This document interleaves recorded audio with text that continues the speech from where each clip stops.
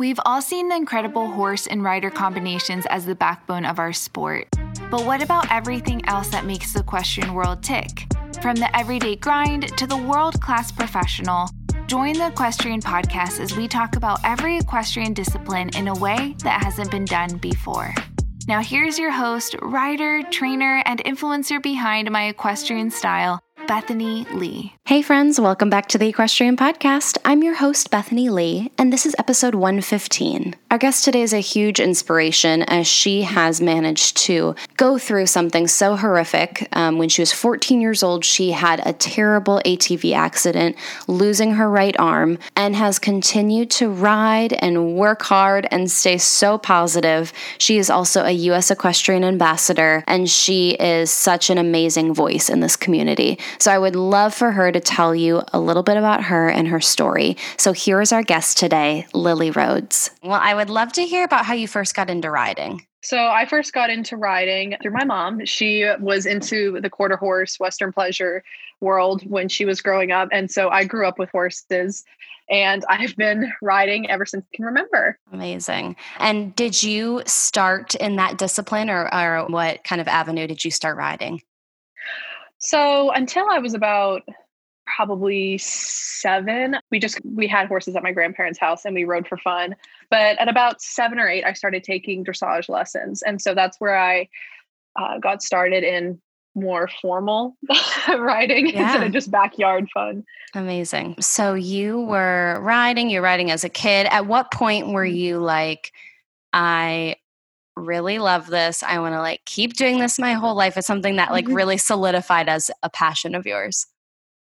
I think it was more my mom's idea than mine. I started to ask all the time to go out to my grandparents' house so we could ride. And I wanted the horses at my grandparents' house were my mom's retired quarter horses. And so they were getting older. They were in their 20s. And I was pretty young and I was really wanting to learn how to canter and I wanted to learn how to maybe jump. And I just wanted to do all these things. And these poor quarter horses were retired. And so I think it was my mom's idea more than anything to get me going at an actual barn. Yeah. Wow. So you started riding, you're really getting into it. How did you kind of land on dressage? What made that kind of stick for you? Yeah, my mom was working at a therapeutic riding center at a time, and one of the other instructors was a dressage trainer.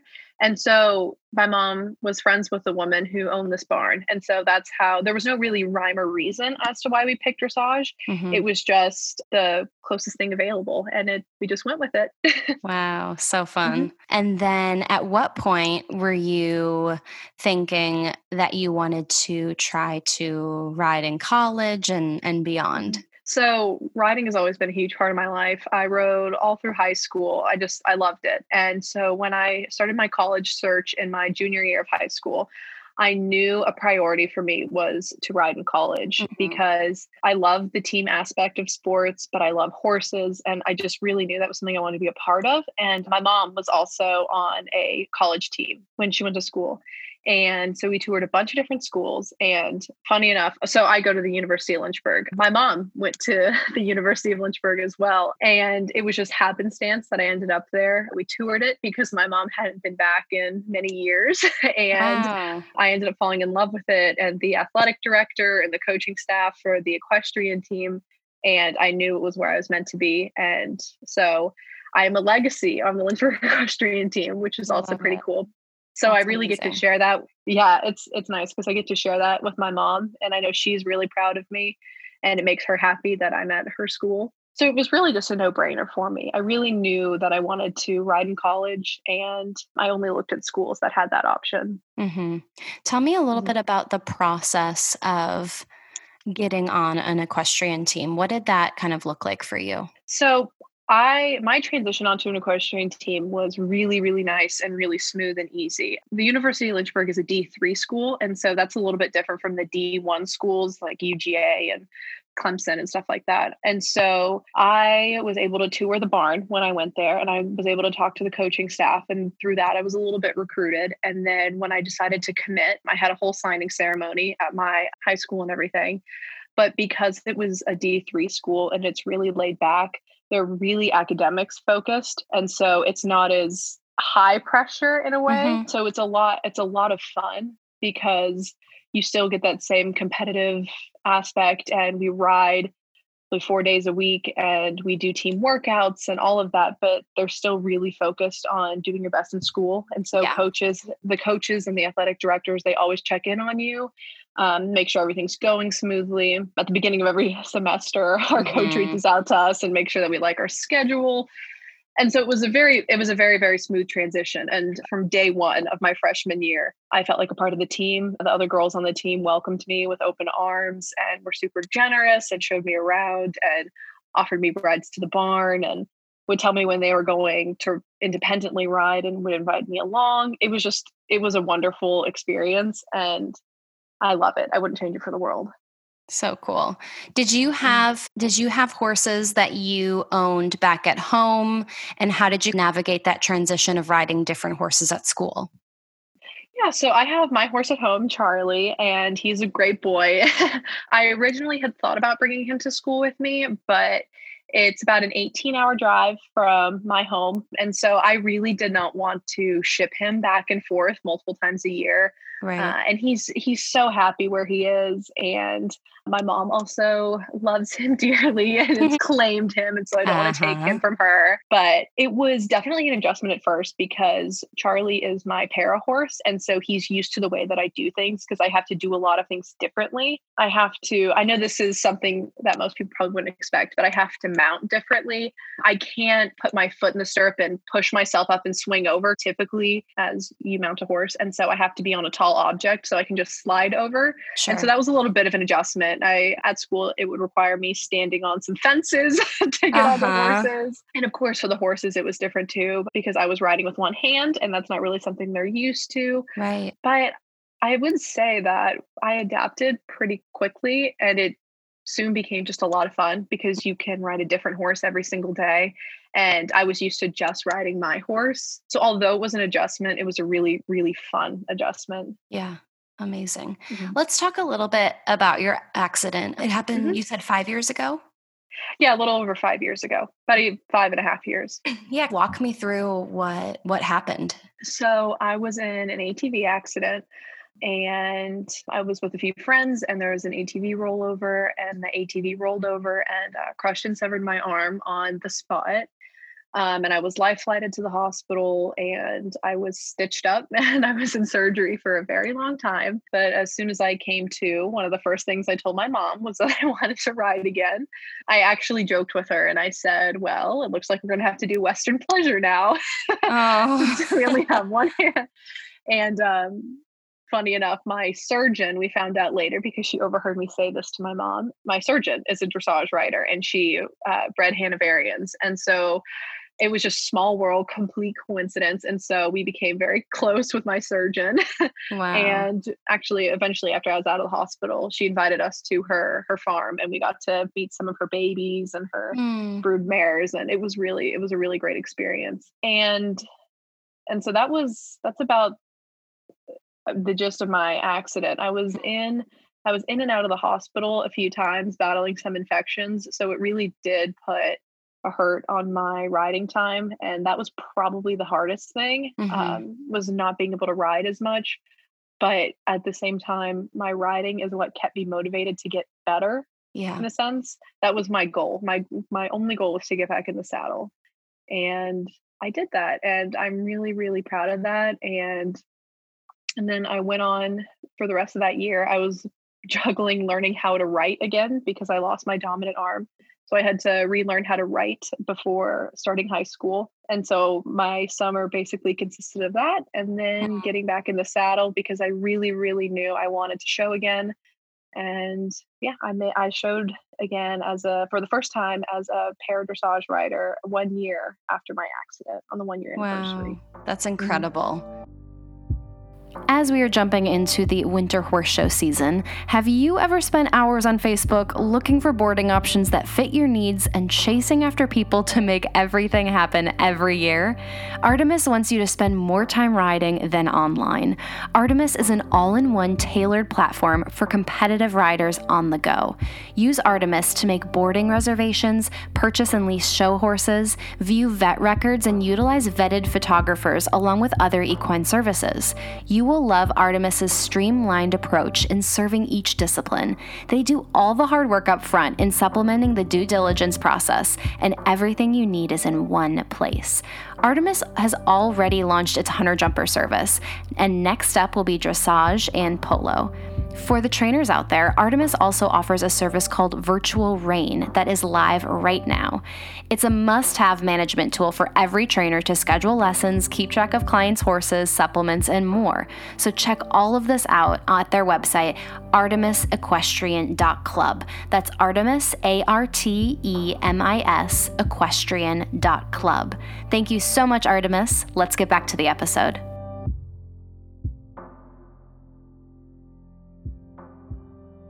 What was the transition like going into para dressage?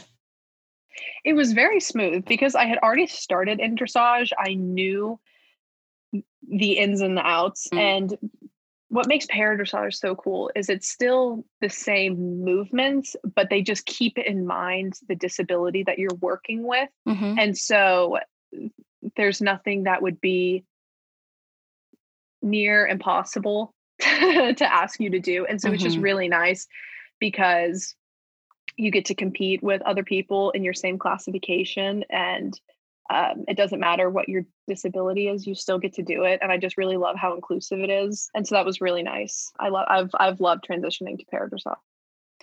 And then when you are in school, how does that affect how you're competing on the team?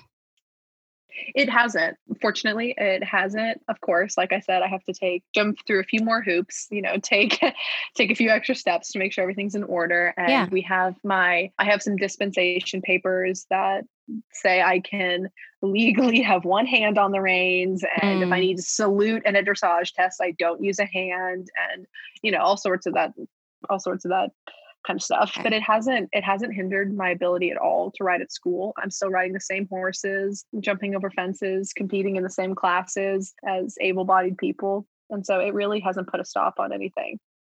So cool. Where are you at right now with you are a sophomore in college now. Yes. Have you started thinking about what you're wanting to do once you graduate? Yeah. So I'm a business administration major. And so after I graduate, I really, really want to work in the business industry. I don't really have a preference as to which industry, but I just know I want to work my way up and do a little bit of corporate work for a while. And then I would like to go back to school and get my PhD. And then eventually I'd like to teach higher ed business. So cool. Love it. Where do you think horses will fit into that?